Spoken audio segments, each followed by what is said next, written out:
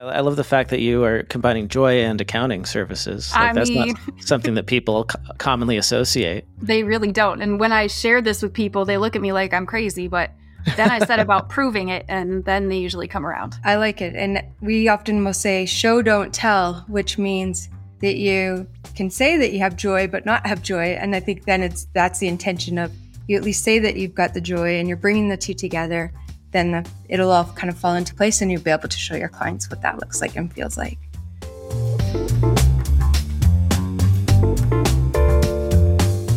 As an accountant, there's no way around it. You need to collaborate with your clients, and that can become pretty complex. But imagine if you could provide them with a platform that's intuitive and easy to use. That's where FreshBooks comes in. FreshBooks is not only built for owners, but also for accountants to work with owners. You'll feel right at home with features like bank feeds, financial reporting, journal entries, and an easy-to-use interface. They also offer one-on-one onboarding for you and your clients. And if you're concerned about getting to know a new piece of technology, don't fret. They have a new certification training program for accounting professionals that will make you an expert in no time. Visit freshbooks.com/accountants to become a FreshBooks accounting partner, or sign up to their newsletter to learn more. Work better together with FreshBooks.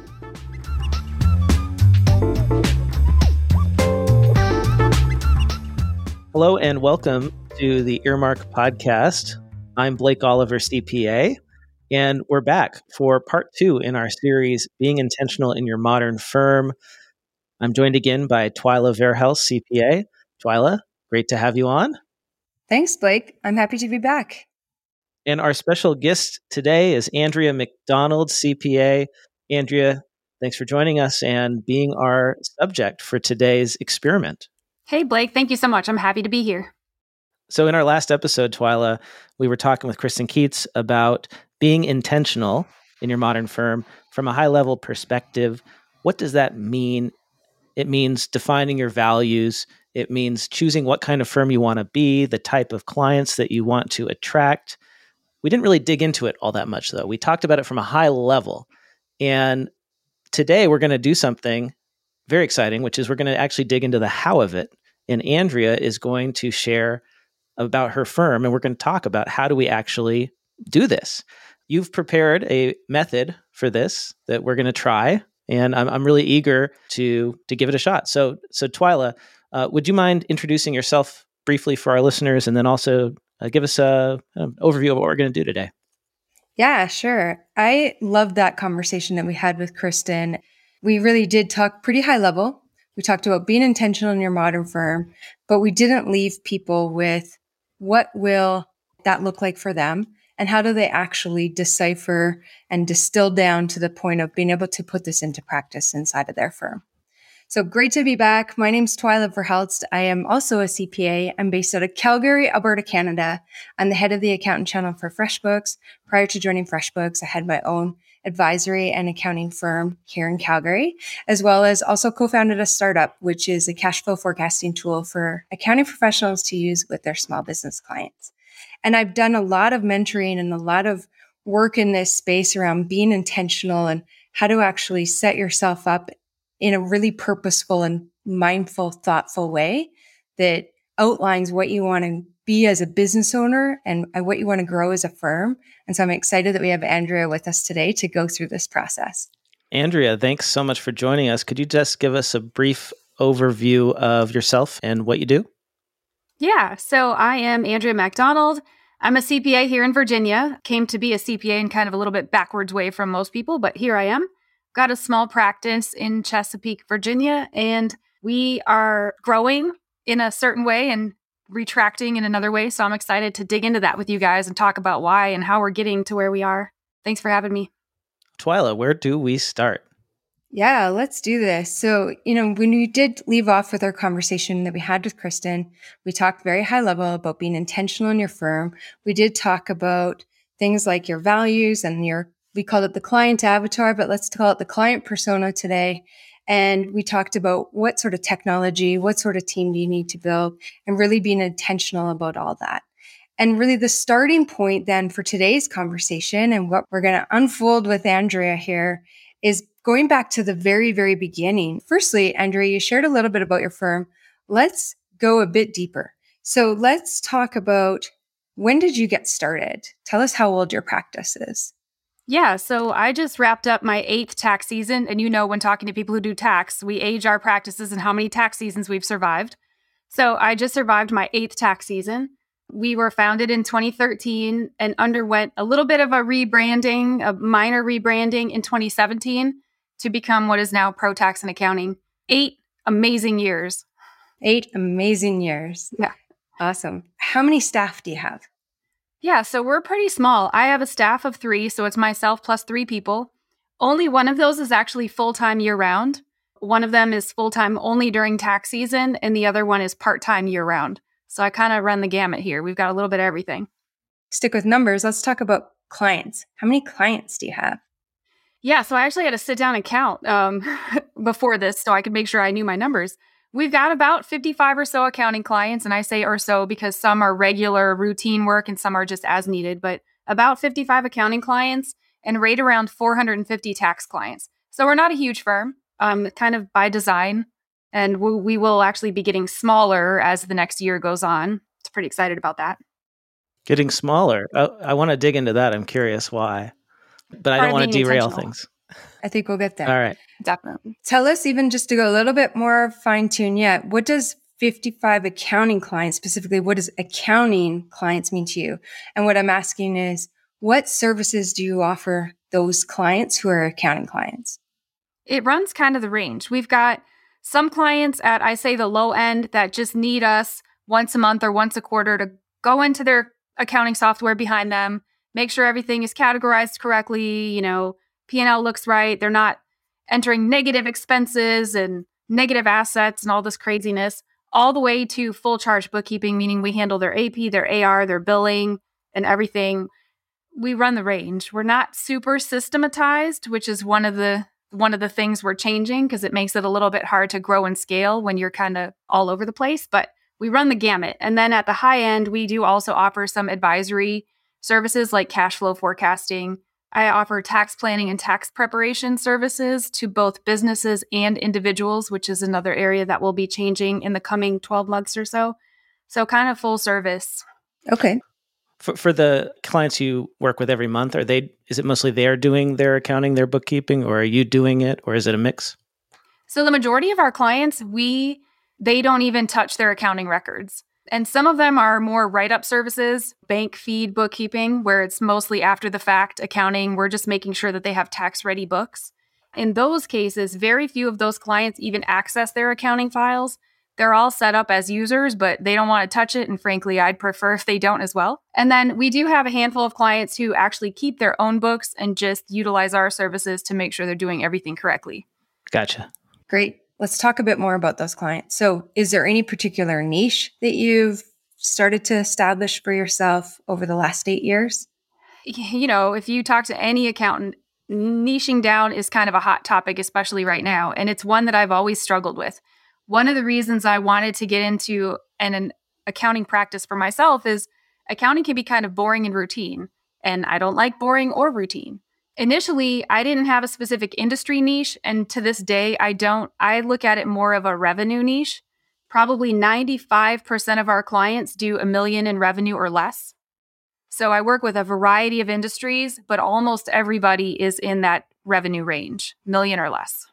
And most of them, you're doing the books, write-up work for them so that they have tax-ready books come tax time. That's the main service that we're providing. Right. And the tax-ready books is generally more for the lower end of the revenue clients. If I've got a business whose revenue is only $250,000 a year, no matter how much value I might bring to the table, they just can't afford a huge suite of accounting services. So I tailor each package to the individual client's needs. So, we talk about what's the most worrisome things that they're dealing with, and then we tackle those highest level fears first or highest level anxieties. And then as they grow, we can expand the service offerings, which of course expands where they fall dollar-wise for us, but in service offerings as well. So we do have some very small. I've got a couple that even do under $100,000 a year in revenue. They're tiny, tiny, tiny. I love them just as much, though. All right. So that's a great segue into one final question, just foundational about where you're at today. What sort of pricing model do you currently have for these clients that you're working with? So on the accounting or bookkeeping side, I almost exclusively quote a fixed monthly fee. And I do that for a couple of reasons. When you're dealing with companies that don't have a whole lot in the way of revenue, it gives them some peace of mind to be able to budget what their professional service fees are going to be every month. So, if you've ever worked with an attorney, you're afraid to pick up the phone, you're afraid to shoot an email because then you're going to end up with some crazy high legal bill this month and no legal bill next month. By assigning a fixed fee to the monthly services, they can reach out to me when they have questions. They can sleep a little better at night knowing exactly how much that bill is going to be every month. They can do a little bit of cash flow planning for themselves because they know what that expense is going to be. And I just found that I had better traction with smaller business owners when I was able to quote them one set price for the month. It's a little bit different than value pricing. It's actually a lot different than value pricing, and maybe someday I'll get there. Maybe someday I'll be a grown up enough practice to be able to use the value pricing model. But for now, the fixed fee pricing is working really well for us. All right. Well, I think we're going to talk pricing when we get a little bit further along in this intentional journey, but I heard a lot of intention in there already. So I want to acknowledge you for that because you had some things that you shared with us about your firm so far that clearly have been intentional. Not everything has been by accident, like we talked about in our last episode, where we said a lot of times it is an accidental firm or an accidental niche or an accidental no niching. You have some things that you've really been mindful about setting up for yourself. So I'm excited to take this steps further. Let's talk a little bit less about the numbers and the technical side of your firm and go even another layer deeper or maybe even higher up, depending on how you kind of view it. Mission statement. Have you ever set a mission statement for your firm? It's a struggle. My mission statement has been loosely in development for the entire 8 years we've been in business. You're trying to make one statement that just defines who you are as a business. It's really hard. We have kind of a loosely developed mission statement that's being refined and that I hope to make official. And, by official, I mean like Facebook official and website official, put it out there for the public to see. But for right now, our mission statement is loosely to help small business owners find and maintain joy in owning their businesses by allowing them to work on their businesses instead of in them. Help small business owners find joy. And maintain joy. Find and maintain joy by letting them work on their businesses instead of in their businesses. Right. I like that. Which, when you're working with really small businesses and you have both owned businesses, you wear a lot of hats. And sometimes you get distracted from the main thing, the thing that makes you the money. So I try to help business owners keep the main thing. Joy has become my new barometer for all things business related. And so I'd like to, I'm trying to incorporate that into our mission statement. So for now, that's the draft version. Might get tweaked a little, but I feel pretty good about it. All right. I like that too. And I love hearing that as accounting professionals, we're consciously or intentionally bringing joy into our practices, because the reality is that the last few years have not necessarily been joyful for everyone at all moments. And when we bring that word and that awareness into the practice, it can create something different and set it up a little bit different. So I love this as a starting point. Now let's just go further back. Oh, sorry, Blake, were you going to say something? I was just going to, I love the fact that you are combining joy and accounting services. That's not something that people commonly associate. They really don't. And when I share this with people, they look at me like I'm crazy, but then I said about proving it, and then they usually come around. I like it. And we often will say show, don't tell, which means that you can say that you have joy, but not have joy. And I think then that's the intention of you at least say that you've got the joy and you're bringing the two together, then it'll all kind of fall into place and you'll be able to show your clients what that looks like and feels like. So let's talk about why. And have you ever read the book, Start With Why? So Simon Sinek has a book called Start With Why. Are you familiar with that book? I have not read it, but you mentioned it in one of our previous chats. And so it's on my list to get to this off season. I haven't read the book, but I've watched the TED Talk. Does that count? Yep. That's like the distilled version, the Coles Notes distilled version of the book. And we're not going to go into as much detail as they do in that book, but I love this starting point. And Simon Sinek calls your why, or defines the why, as the purpose, cause, or belief that drives every one of us, and the compelling higher purpose that inspires us and acts as the source of all we do. And so if we use that as our starting point, I think when we're in a spot of whether we call it being intentional, recalibrating, resetting, you talked about downsizing your firm. So there's obviously some intention in there, that it's good to go back to why. And so whether this is a why that's as crafted as Simon Sinek spells out in that book, or a simplistic version of this is, why do you get up in the morning? What gets you excited to get out of bed? And you shared the mission statement that you're working towards, or at least we're going to work from. But for you, Andrea, what's your why? What gets you excited to get out of bed each morning? The why now is a little bit different than the why when I kicked off my business. The why right now is, one, I love accounting and I want to bring accounting to everyone. I want everyone to understand what we do, why accounting is important, especially in their small businesses.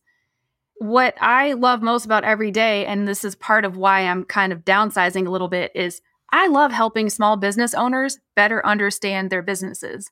When I decided that I wanted to own a business, I had to think about, what am I good at? What is my skill set? What is my experience? I had already been working in accounting for however many years at that point, 13, 14, whatever it was. When deciding to start a business, it made sense to me to start a business in something I already knew how to do. And then I paired that with wanting to help other people in their businesses, and it just kind of flowed naturally from there. So what can I do to help other business owners do better in business? And it just seemed really natural to make it an accounting, bookkeeping, tax type setup. My why originally was, I want to own my own business. That was the kickoff for this whole entire thing. That's pretty simple. I would love to say it was for altruistic reasons, but really, I wanted to work for myself. I wanted to start a business and grow a business and be a business owner. I wanted the flexibility. My initial why was a little more self-focused, but by choosing small businesses, and I did that from the start, it kind of lends itself toward a little bit of altruism, because I probably can make, a bunch more money working with bigger companies who have better resources, but those companies don't excite me. I love talking to people who wear 16 different hats in their businesses and aren't really sure what their next steps are. They're not sure how to mitigate tax liability. They're just not sure, right? They didn't become a plumber to understand accounting. They didn't buy a hair salon or start a hair salon to understand accounting. This allowed me to take my desire to be self-employed and bring all of this knowledge that I've been accumulating for all these years to more than just the one person I was working for as an employee. So it's kind of evolving over time, like everything else in my practice. Some days I don't really want to get out of bed, right? Like, even when you have a business you love and you work with people you really care about, there are some days you just don't want to adult. Those days, maybe I ignore the why and stay in bed, but that's pretty few and far between. Most of the time, I hop out and, get to getting. That was kind of a long answer to a short question. Oh, I think that's great. It gave us a lot of perspective on what it is that gets you out of bed in the morning, but prompts me to ask you another question, because you mentioned you want business owners to better understand their business. What do you see happen when business owners better understand their business? I think the first thing that happens is they understand how to be a little more intentional in their businesses. I just love this whole being intentional in your business theme, because now is the season. This has been one of those years, and intention is everything I'm focused on. So when business owners better understand their numbers, they have a better understanding of where their money is going. They have a better understanding of why the profit and loss statement shows a profit, but they have no cash to pay bills, right? They can't understand why they're running out of money every month, but they're reporting net income on their tax returns. They don't have a way to understand the difference between profit and cash in the bank. It helps them to be better estimators. I work with a lot of contractor type clients. That's kind of one of my sub niches, I guess.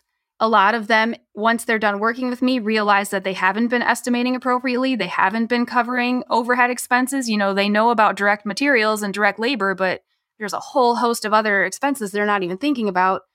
It helps them mainly with the cash. Everyone starts a business for the most part to make money, right? Most of us aren't starting nonprofits, and those who are amazing. But for-profit businesses start to make a profit. And even when it's something as lower end as tax-ready books or, write-up services, just helping them understand where the money's going and where it's coming from can help to kind of transform the business. They can change directions. We can focus on the services that are making a higher profit than other services. It's just a whole entire package. And then I do have some clients who just want to know the books are ready at tax time. They don't want to talk about their numbers. They don't want to hear from me throughout the year. It's a little bit weird, but I've got several of those. So in those cases, maybe my services aren't quite as valuable as with others, but even the lower end clients, I just feel like can really benefit from understanding, especially money in and money out. You have to know where it's coming from and where it's going if you plan to grow, expand, or even just increase your profit margins. I think that's probably the best thing that results from clients working with me. Even those clients that don't want to necessarily talk to you, they must have some comfort in knowing that you're taking care of them, that you provide to them. Yeah, it's, I'm really focused on relationships. So even the people who don't want to talk to me all the time, we do still reach out periodically because I like to establish a relationship with my clients. All right. So I want to take that even one level deeper because I can see, I don't know, Blake, if you picked up on it with Andrea, you can see the passion that comes out when she talks about the clients who she gets to work with really closely. And the passion dissipates with the ones that you don't work as closely. So I'm intentionally noting that. So I'm calling that out here, that we can circle back on that particular note. But what happens with the clients that you do give them that understanding of the ins and outs? Like, tell us about, from a client perspective, what does that do for the client? I'm trying to just go a few layers deeper to find the why that's the real magic. Because you shared about you love accounting, you want to have your own business. You can see that there's small business owners who don't know their ins and outs. They don't understand why they don't have cash when they made income on their tax return. Go deeper than that. What does it do for these business owners that probably have some sort of Andrea aha moment, is what I'm going to call it, of like, this makes sense. What happens then? What do you see there? I think my favorite part is when I can take someone who's overworked in their business, they're working crazy hours, they're sacrificing family time and family values to try to make this business work, and we can make it so that they can be away from the business for family time, for evenings, for weekends, depending on what kind of business they're in. Some are nighttime and weekend businesses. But when I can help them understand that you can run your business instead of your business running you, because it wasn't always that way for me. My business used to run the heck out of me. And when I finally had my aha moment, like, hey, this isn't how this is supposed to work. I should be able to be in control of this. I should be driving the train, not the other way around. Once I figured that out, then figuring out how to help my clients apply that same change in their businesses. Sometimes it's a slow going process, helping clients establish processes and procedures that do allow them to step away instead of working 18 hours a day is not always a quick thing. Sometimes people do what I suggest and sometimes they don't. But for the ones who have, when I get the phone call that says, hey, I just took my first vacation in 10 years. I took a whole week off. My kids actually got to see me, or I got to be at my son's soccer game for the first time this season, or first time ever, or I got to be at the football game. That's what I'm driving for. So that same feeling that I've finally figured out how to get out of my own business, helping other business owners find out how to do that in their practices or businesses or whatever type of industry they're in. That's one downside to not niching, is that how is a little bit different for everybody. It's not like I could find the secret sauce and then apply it to all my clients. Everyone is a little bit different because it's not consistent industries or business models. So it makes what I do a little bit more challenging, and I could probably take a little more time away from my business if I were super intentional and niched down. But until then, I'm happy with how it is for now. Is that a little more what you were going for? The commonality, though, is, well, I think I heard it earlier, it's they know where their cash is going and they're doing a better job of, like in the example of construction, estimating. So they have the margin that they need to actually take that break. It leads me to an interesting question, which is maybe it's more interesting for you because it's a challenge. You know, with all those different types of businesses, you get to have more variety in your work. Would you be happy if all your clients were exactly the same? That's exactly what I've struggled with, and it's why I haven't settled on a niche. I started working with a business coach about a year ago, and he recommends choosing a niche, and I've managed to resist his efforts this entire time because I am worried that I'll get bored. Maybe bored's a strong word, but I'm worried that I'll get bored. It's one of the reasons that I left private industry accounting because, every month is exactly the same. Every year end is exactly the same. It's very cyclical. That's one of the boring parts about accounting. By keeping my client persona, my customer persona a little more varied, it kind of keeps me on my toes. It keeps me guessing. It keeps me having things to research and to study and to teach myself about, because I'm constantly learning. I'm learning about 15 different industries instead of one industry. I will confess that I'm a little scared to choose an industry niche for that reason. Yeah. Definitely something to take into consideration there. I mean, I feel like if it's not broken, why fix it, right? Well, that is the reason that most firms are still using timesheets too. Yeah, we don't do that. That's why we do fixed fee billing, so I don't have to track my time. Yes, that is the big benefit. Although it's surprising, like how many firms are still tracking time even though they're on fixed fees now. But I digress. This isn't a timesheet episode. We're talking about values and the Twyla. Should we go back to the Simon Sinek why, how, what? I feel like one of the things I'd like to just help our listeners visualize is what that diagram looks like in case they haven't seen it. It's really simple.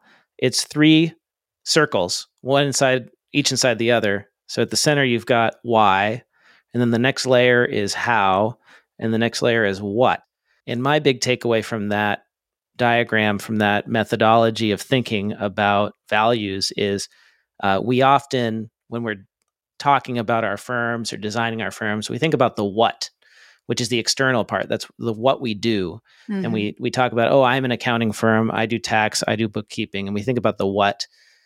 But what is more important to figure out is the stuff in the inside, which is the how we do it and the why we do it. That's what people really care about. Simon Sinek believes that people don't buy what you do, they buy why you do it. And that's what differentiates you as a firm owner. Those 3 layers, it almost looks like a bullseye. So the outside being what, and then you got how, and then why in the middle. That ultimately what you're buying is in the very middle. And if you do watch the TED Talk, like you did, Blake, Simon Sinek often will refer to Apple and Apple's innovation in this respect, and how they really were one of the leaders in somebody buying why versus just the computer or the phone, the smartphone, right? He being Steve Jobs was really the one who started this path of why versus what. And the what is the thing that they do buy, but that they buy it because of the why. You dug into that why with whether we could say that you pinpointed it or kind of danced around it a little bit. And I think we got there to the spot of you want people to run their business instead of running themselves, or the business running themselves. Let's say that again. So they can run their business instead of their business running them. That's right. And then that's what does allow them to have the optics to be able to take the break. And I mean the financial optics, understanding their cash flows in and out. Where's their money going? Where's their margins? Where do they need to achieve more margins so that they can set themselves up so that they can take that vacation, go watch their child's soccer game, and actually still run a profitable and successful business. Exactly. You know what an ideal client is. They've accurately issued their invoices on time, kept track of every expense, and electronically saved and organized all of their receipts. But that's not always realistic. Clients are busy. They're running empires big and small, with 1,000 more pressing matters than keeping track of their finances. Some might even do a pretty good job at it, but they get intimidated by the software that many accountants use. And let's be honest, sometimes the tech we use doesn't always set them up for success. Accountant Megan Justice of Cran Advisory knows this all too well. In her experience, clients who don't do their accounting, a lot of times, they don't do it because they're intimidated by the software. That's where FreshBooks comes in. Thanks to FreshBooks' award-winning support and intuitive interface, FreshBooks is already a favorite for small business owners who need an easy way to manage their finances. It's built for owners, after all. But here's the kicker. It's also built for accountants to work with owners. Megan Justice says, it's very intentionally designed and accessible for people of different neurotypes to really see what they need. And for me, as an accountant, to be able to train them. The team at FreshBooks has spent countless hours working with accounting professionals like Megan to get this right. They've drilled down to every detail, and it's only the beginning. They're constantly listening to their users and introducing new product features. Through dedicated support, FreshBooks will have you feeling right at home with bank feeds, financial reporting, journal entries, and an easy-to-use interface. They can even set you up with one-on-one onboarding for you and your clients. And if you're concerned about getting to know a new piece of technology, don't fret. They have a certification training program for accounting professionals so you can feel like an expert in no time. As Megan says, it's not just software. FreshBooks cares about the actual people using it, and that comes through in everything they do. Visit freshbooks.com/accountants to become a FreshBooks accounting partner or sign up to their newsletter to learn more. Work better together with FreshBooks. I'm loving that. Let's go then a bit further out, which then would be how. So if we think of that's the why, then we have the how. We won't get to the what just yet. So the what being the services, because you've touched on those a little bit. And again, if we're intentional about it, maybe your services are perfectly aligned with the why. And maybe there's some things that you're changing. But let's go to just how and talk a bit about company values. So if you just do like a off the cuff, what are the most important 1 or 2 word phrases that you want your clients to experience from your firm? And if I give you a couple of examples, the really obvious ones would be trust. You know, we're in the accounting profession. We trust, honesty. You see where I'm going? Yeah. The first one is the one that's, as you just pointed out, is obvious. We want our clients to feel like we have honesty and integrity in how we're delivering our services. And everyone says that, but my core values for the company are in development just as much as our mission statement is, so they kind of tie together. We strive to maintain an open and approachable atmosphere, and that's one area that is really important to us. When you're working with smaller businesses, I mean, think about it from a very small business owner standpoint. If you walk into a really fancy, stuffy CPA firm, are you going to feel comfortable or are you going to be scared? For me, I'd be terrified, like feel out of place. Yes, absolutely. We strive to maintain that open and approachable atmosphere in everything that we do, from the way our office is set up, and we do still have a brick and mortar office, although that's phasing out, but from the way our office is set up to the way we dress at the office, wear jeans, t-shirts. I wear flip-flops 365 days a year, including when it's snowing. So we're a more laid-back, casual atmosphere because we want people to come in and feel comfortable and safe. We want them to step into our office and feel like they're part of our family. In fact, when we onboard a new client, the first email they get welcomes them to the ProTax and accounting family. Maintaining the open and approachable atmosphere is probably our number one core value. That's not one of the rote, everyone's going to be honest. The other thing is commitment to lifelong learning and continuing education. I just love learning. You know, learning doesn't always come easy to me. Sometimes I struggle with retention and how to apply concepts, but continuing to learn, focusing on my continuing education. You know, as a CPA, we have to do a certain amount of continuing education. To me, that would be the bare minimum. If somebody's not doing at least 40 or 60 hours a year, how are you even growing in your business? How are you even bringing anything new to the table for your clients year after year if you're not even focused on the minimum education requirements? So those two things, I think, are the core values that really drive how we operate here at ProTax and Accounting. You know, one of my employees is still in college, so he's definitely learning and growing. I highly encourage other staff members. One is actually thinking about going to law school, which has nothing to do with ProTax and accounting, but I love it. Whatever direction their passions take them, either way, it's going to, no matter what it is, it's going to circle back and help our clients in some way. So focusing on those core values, I think, really drives how we deliver the services that we provide. I love all that. And I think you've nailed some really great things there in terms of, you know, if you think of now starting to shape your company values inside of that, really, your company values are what shape your work environment. So you spoke to like your physical environment and how your people show up and how human is a word that I don't think you use, but I'm going to add on there, is how human and authentic your style is. And then on top of that, other things that are important to you that really shape your business decisions and that everything ladders up through that.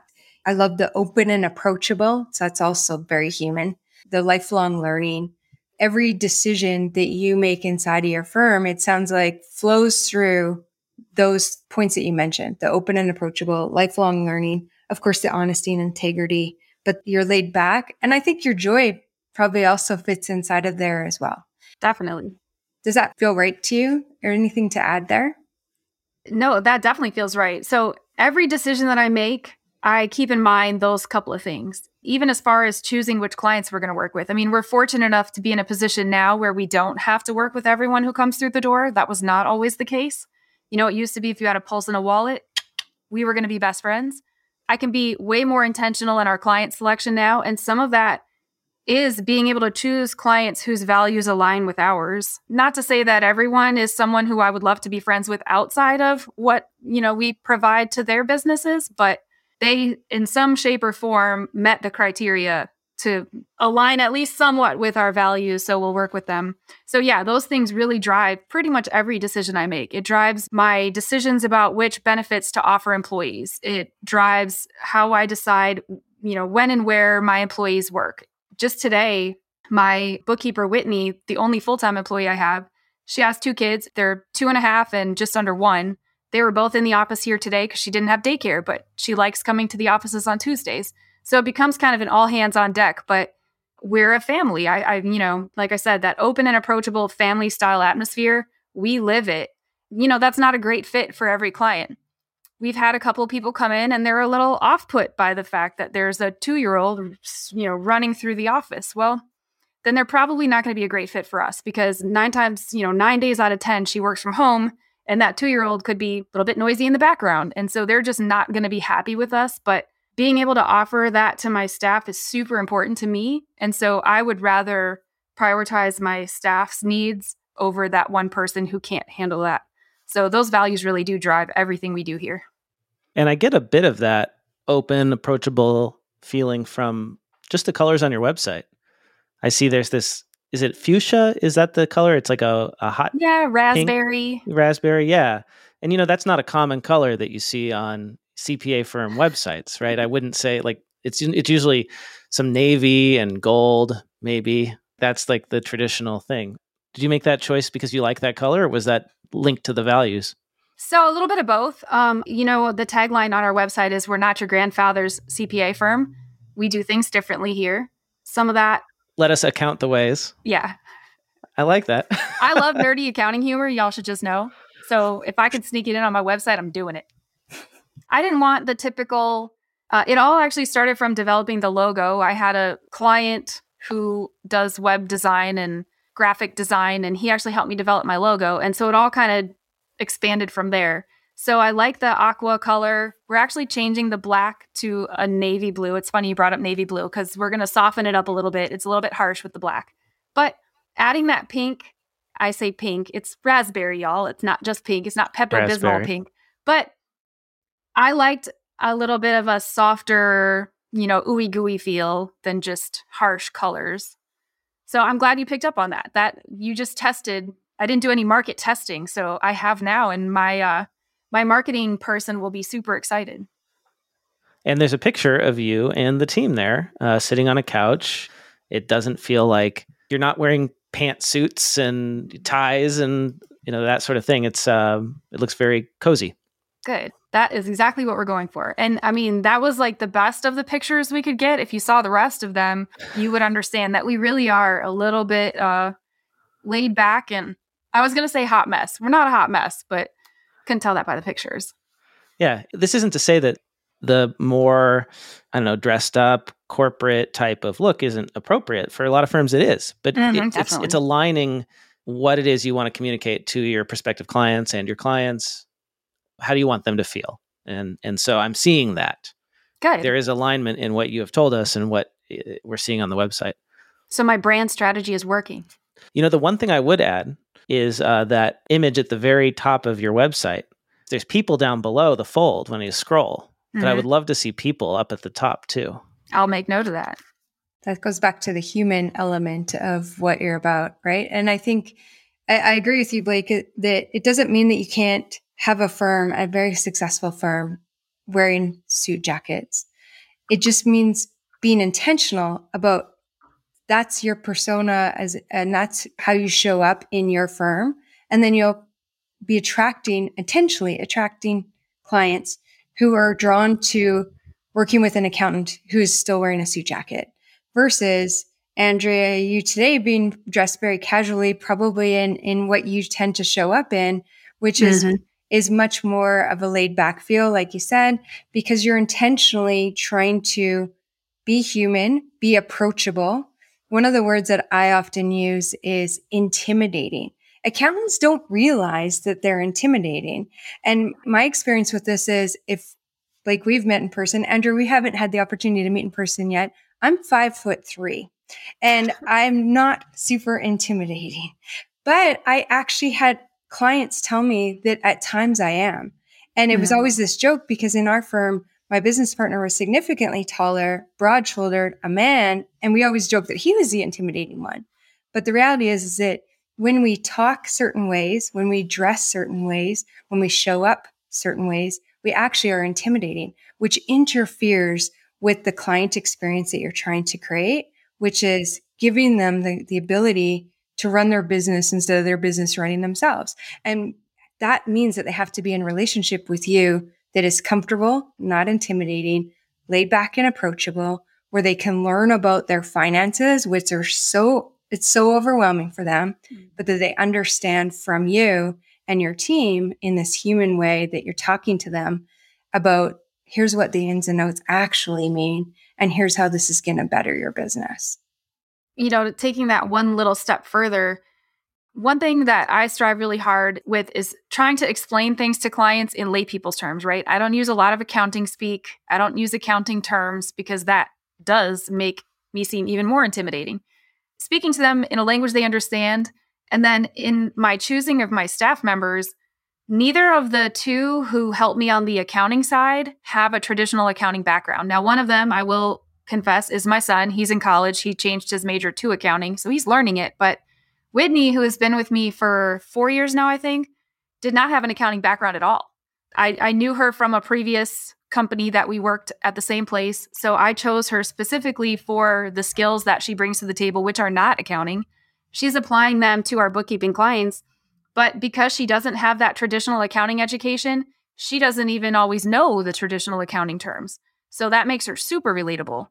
Even in my employee selection, I try to take those same core values and apply it. So like I said, every decision that I make really starts with those two areas. And I'm sensing a link between the other value that you have, which is commitment to lifelong learning and education, and the clients that you seem to get along with the most, or the ones that you get the most fulfillment out of, which are the ones where they're basically learning something about their business and they're discovering something new, and you are as well with them. I definitely have a passion for teaching. I joke that I'm unemployable. So working for myself has made me unemployable for anybody else, or I would probably be teaching accounting at community college or at a university, because I love teaching and I love seeing that the click, you know, when you're explaining something to somebody and they finally get it and you can see the light bulb turn on, it's such a rush. I absolutely love it. And so now I get to do that over and over and over again with all these different business owners. It's amazing. And maybe this is a good time, Twyla, to talk about the persona, the ideal persona, the type of client that is most receptive to those values. Absolutely. I was just thinking the same thing. Great segue into let's talk about these clients, because you do have an intentional way that you're showing up, and the core values, even though you maybe don't have them as structured in your head as you think that they should be. The beauty of core values is it can be as unstructured as be approachable, commitment to lifelong learning, honesty and integrity. Your core values don't have to be this wordsmithed paragraph. Yeah. It can actually be what you stated. So I think we're greatly set up for talking about who these people are. So tell us a bit more about the types of clients that if we go back to that analogy, what gets you excited to get out of bed in the morning? Because I'm sure all of us have had clients before, even if I know, like, you still have a client, and we've all had client experiences that we've got our favorites. Let's be honest. It's like the favorite client, the favorite child. And then we've got the clients that you're like, you dread their call, you dread their email. They're just not exciting you to get out of bed each morning. Tell us about the one that excites you. I have a background in construction accounting, not necessarily big construction companies, but like industrial work, contractors. That was my private industry accounting background. I definitely have a passion for pretty much all the companies I work with are service businesses. So I'll start by saying that was an intentional choice because I really don't want to deal with manufacturing, costing, and inventory tracking or any of that mess. So I love working with service-based businesses. I'm a service-based business, so I love it.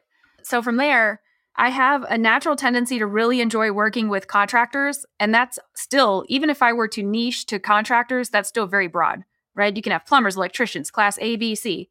They run the gamut. So I probably have the highest concentration of client type in some type of contractor industry.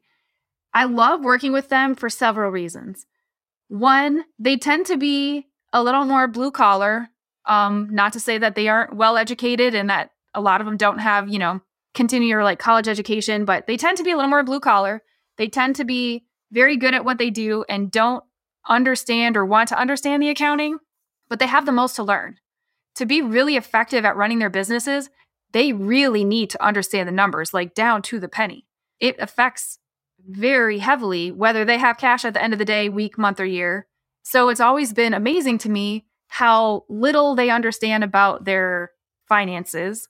When I can sit down and these are my favorite types of discovery meetings, is when somebody in a contractor type industry comes to me and they're just a little bit overwhelmed, not just trying to keep up with the paper, but like, man, I don't understand why my workers' comp premiums are so high. I don't understand why I don't have any cash in the bank. I don't understand why I'm constantly bidding jobs and landing jobs, but I can't make payroll. At the end of a 1-hour meeting, they can leave with an updated estimating template. And I usually do my consultations for free. So even at the end of a free consultation, they're leaving with an updated estimating template to help them better understand why they weren't covering their costs before and how they can start covering them today, the first estimate they do after they walk out of my office. That's probably my absolute favorite thing, is to have them leave a 1-hour meeting with just a sense of relief. They walk out like, okay, this is going to work. They leave with a newfound passion for their business. I feel refreshed and renewed because I can see how much they love what they do. I can see that they're overwhelmed. I know how to fix it. And I can convey to them in that 1-hour meeting that together we can make this work. We can figure out what the next steps are. We can make your business amazing. We can make you fall in love with it again. It's super exhilarating. Love, love, love it. Is the reason that they are having trouble with cash flow, is it mainly because they are not considering all their overhead, all their costs when they're bidding on these projects? 99% of the time, yes. What sort of costs are they missing? I'm just curious, honestly. Almost exclusively when I meet with them, they talk a lot about the direct materials. They talk about the direct labor. They know how much they pay their employees or their subcontractors. And those are the only two things they mention, labor cost and material cost. So then I talk to them about, well, what about vehicle payments? What about loan payments? What about the workers' comp that you're paying? What about your general liability insurance? What about the fuel you're putting in the vehicles? What about the office person you're paying for? What about the rent? What about the utilities at the office? All these things. And they're like, well, I'm making a 30% margin, so that should cover all of that. We run a P&L and it turns out their overhead is 68% of their revenue. Well, if you're only marking your stuff up 30%, you're still falling quite a bit short. For people who don't have a numbers background, throwing those percentages out can be kind of confusing. Being able to translate that data into a demonstration that makes sense to them, you can see the moment it clicks. They're like, well, crap, 30% markup isn't going to be enough if I'm paying, all this money for all these other things. Almost exclusively, it's that they don't understand the cost they aren't covering. They all understand the cost they are covering.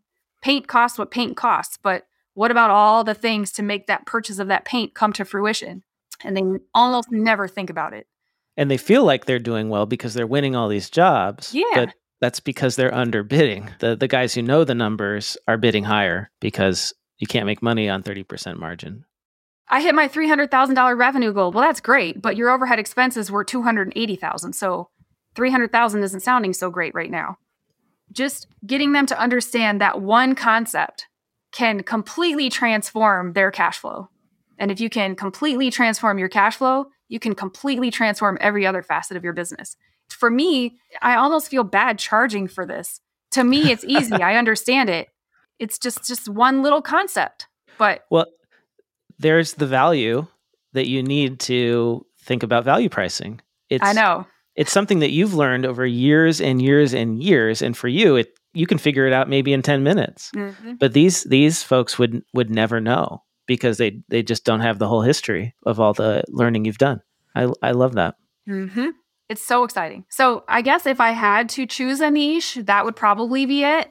I love job costing for service businesses, and that's kind of aligned with, the next step in the evolution. First, they understand their overhead. Now let's do some job costing and figure out which of the types of services you're offering are yielding the highest profit. after considering for overhead expenses. If you've got, an interior paint job and your profit margin after everything is 10%, and you're doing an exterior paint job and your profit margin is 30%, where should you focus your time and effort? We're going to focus on the 30% margin. It's kind of a several step process, and it doesn't just happen overnight, but is there a third step from there, or is it pretty much those two steps? It's pretty much those two steps, because once you can nail those down, then you can implement processes. At that point, then you can hire an estimator to go out and bid your jobs, because now you have this template because you understand what your overhead percentage is. You can create a spreadsheet that has a formula. So all they have to do is plug in the sales price and it'll spit out if they hit that target margin or not. Then you can start growing a firm, or I say firm, applying the difference from practice to firm in an accounting business, but similar, you can have a staff that can start making money without you having to intervene in every single step. That's when you can really start to be able to step back from the business and build something that's scalable and ultimately sellable. Oh, so that's interesting, because earlier we had been talking about cash flow being the issue, but really it actually sounds like it's a process issue for them, in that they can't delegate bidding out contracts and they can't delegate folks running these, because the owner has to be involved in everything because there's no template, for instance. Yeah. I mean, if you can't explain to somebody how you price your services, how could you turn them loose to do it for you? Right. And I actually face this in my own business. This last 12 months has been transformative for me. I've had a lot of aha moments, a lot of intention creeping in. And one of the first issues I tackled when Whitney, my bookkeeper, started getting involved in the sales process and she started taking some of the discovery calls. After every call, she would have to come to me with a recap so that I could come up with pricing to issue the client a quote. And it's because I didn't have, and still to a certain extent don't, have a solid structured way that I assign fees to services. I don't have packages yet. Those are in development. The same issue I've been helping my clients resolve, I had not yet tackled in my own business. It's funny. I know what needs to be done. It's a whole different thing applying it in your own business, but it is a lot about process. And if you don't have cash flow to pay somebody, there's no one to teach the process to anyway. So they kind of go hand in hand. Yeah, you got to do both. So I feel like we kind of have, maybe I'm jumping ahead here, Twyla, but I love the passion, Andrea. And I feel like we've already got two packages we could value price here for construction clients, right? Which is the first one thing is helping you. The first thing they have to do is they have to know their costs, their true costs. Understand overhead versus cost of goods. So helping them do that is package number one. And then, of course, there's all the services that go with that you have to do to get to that understanding. But that's what you're selling. You're selling the understanding of the business, not the bookkeeping or the tax, right? That just happens. Tier 2 is the job profitability. That's the next level. So I'm just going to go ahead and turn over my developing my pricing schedule over to you, Blake. You've got it figured out. I love it. Well, I don't know what we would charge for it, but I feel like there's definitely two packages to offer at least. That's, we're striving to get there. We're not quite there yet, but I love that. And I actually wrote that down because I'm going to take that and run with it. Oh, that's great. I mean, I've been getting a lot out of this discussion. So I would hope that we could offer something in return. Definitely.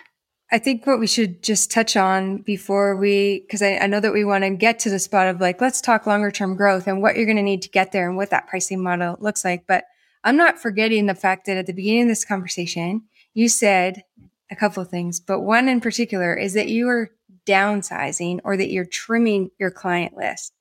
So curious to know, what is it you're trimming? Because we've really outlined why you're doing this, what your core values are. You're pretty clear on who your favorite client is. Maybe you won't call it your ideal because you haven't niched entirely, but your favorite client is, and the services that you can provide them that clearly light you up. So when you've talked about trimming, what does that look like prior to this conversation? I am one of those tax firm owners who just about broke this last tax season. These last 2 years have been extremely challenging. I was on this very aggressive march towards building a firm, touching just very briefly on the difference between, in my mind, the difference between a practice and a firm. I'd started a practice. I liked practicing accounting, but I wanted to work for myself. So I started a practice. I basically created a job for myself. I'm just the boss now. Whereas with a firm, There's a business owner, and then there's a team of accountants doing the work, doing the client deliverables, and you're running the business. I thought that's what I wanted. I thought I wanted to build a firm, and I was very aggressively marching towards that.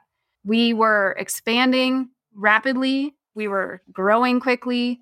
I love the sales process. I love speaking with prospects and trying to figure out what they need and if we can deliver it. And I have a very high closing rate because I just love doing it. I was on this aggressive march towards building a firm, and the further I was removed from the client deliverables process, shockingly, or shocking to me anyway, the less happy I was. I thought it would bring me more joy, and instead it made me miserable, flat out miserable, and so everyone around me was miserable.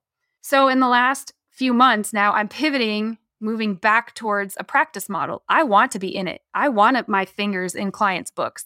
I want to be the one having the financial meetings with them and talking through all this fun stuff. To do that, I can't have as many clients.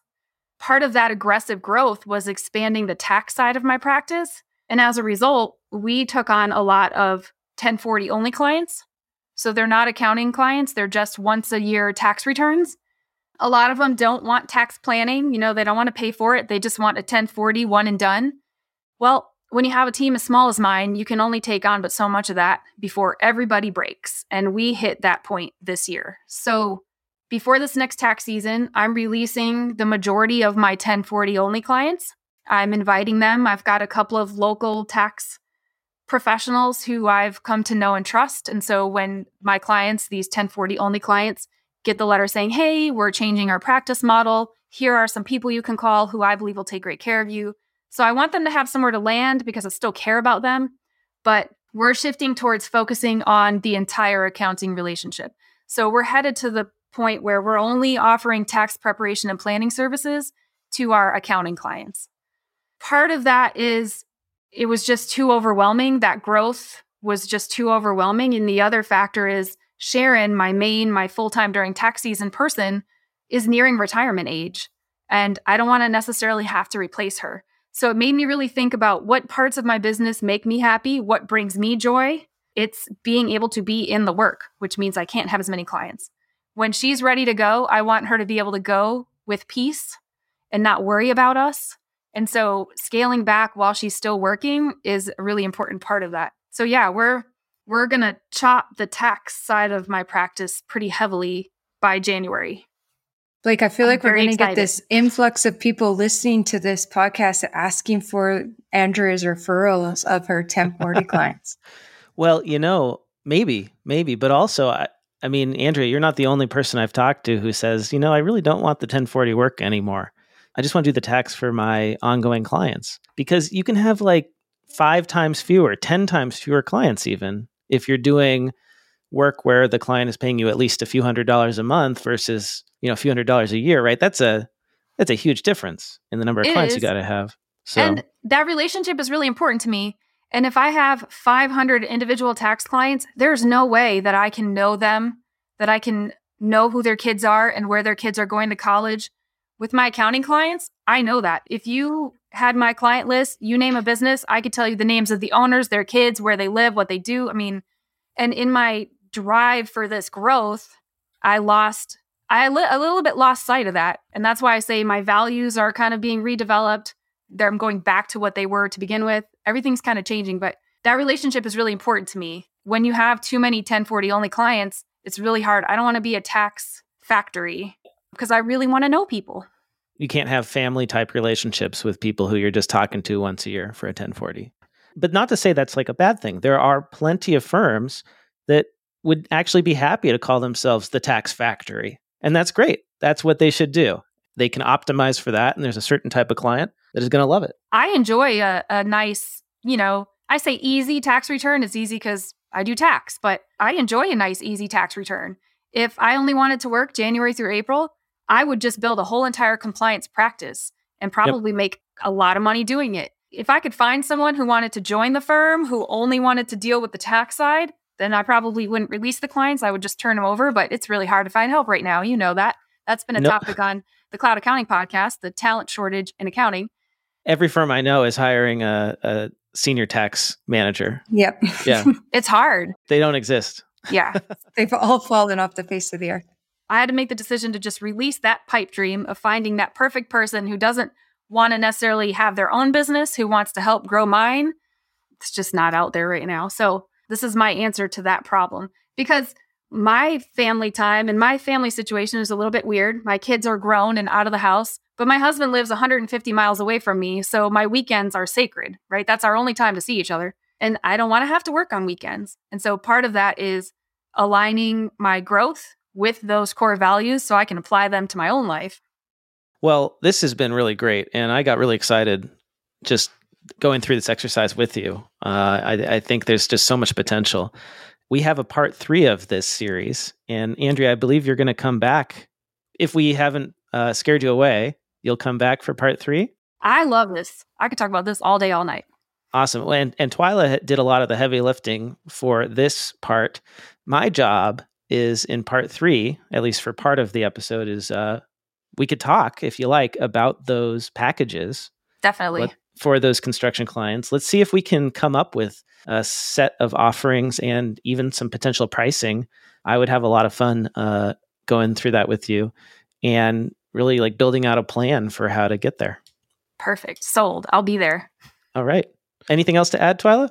I just want to cap it off with saying there's been a lot of intention in what you've shared, Andrea. And I know that you already said that you're taking these moments now post the last 2 seasons of tax that have been really trying and being intentional. And I heard so much intention inside of what you shared with us, which is really, really exciting. And that's the part that lit me up the most when you talked, was when you talked about your favorite client. And I think that your intention of downsizing your firm to get rid of some of the clients that are 1040 clients, and you thinking about you wanting to have your hands in it and you have your tax professional that won't be in the firm any longer, I get excited for you that there'll be some intention inside of there that you'll actually be able to then spend more time working on the types of clients that you get super excited about. So I think there's even another layer of intention in there that you may or may not have recognized, that I certainly saw, seeing your face and hearing it in your voice, how much you light up when you talk about that ideal client. And even though you're apprehensive to niche, when you talk about that ideal client, I can't help but think there's some clients that are going to get some awesome, amazing service from you and your firm when you are working with those clients, because it just, your why comes through so passionately. Yes, I do love it. Thank you guys for letting me talk about it and for confirming for me that I'm I'm headed in the right direction. This is amazing.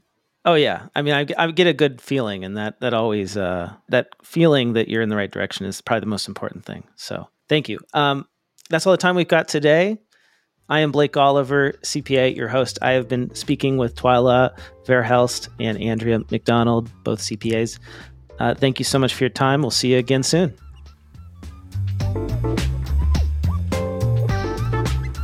Thanks for listening. I hope you enjoyed this episode and that you learned something new. And if you did, wouldn't it be nice to get some CPE credit for it? Well, I've got great news. My new app, Earmark CPE, offers free NASBA-approved CPE credits for listening to podcasts, including this one. Visit earmarkcpe.com to download the app, take a short quiz, and get your CPE certificate. That's earmarkcpe.com.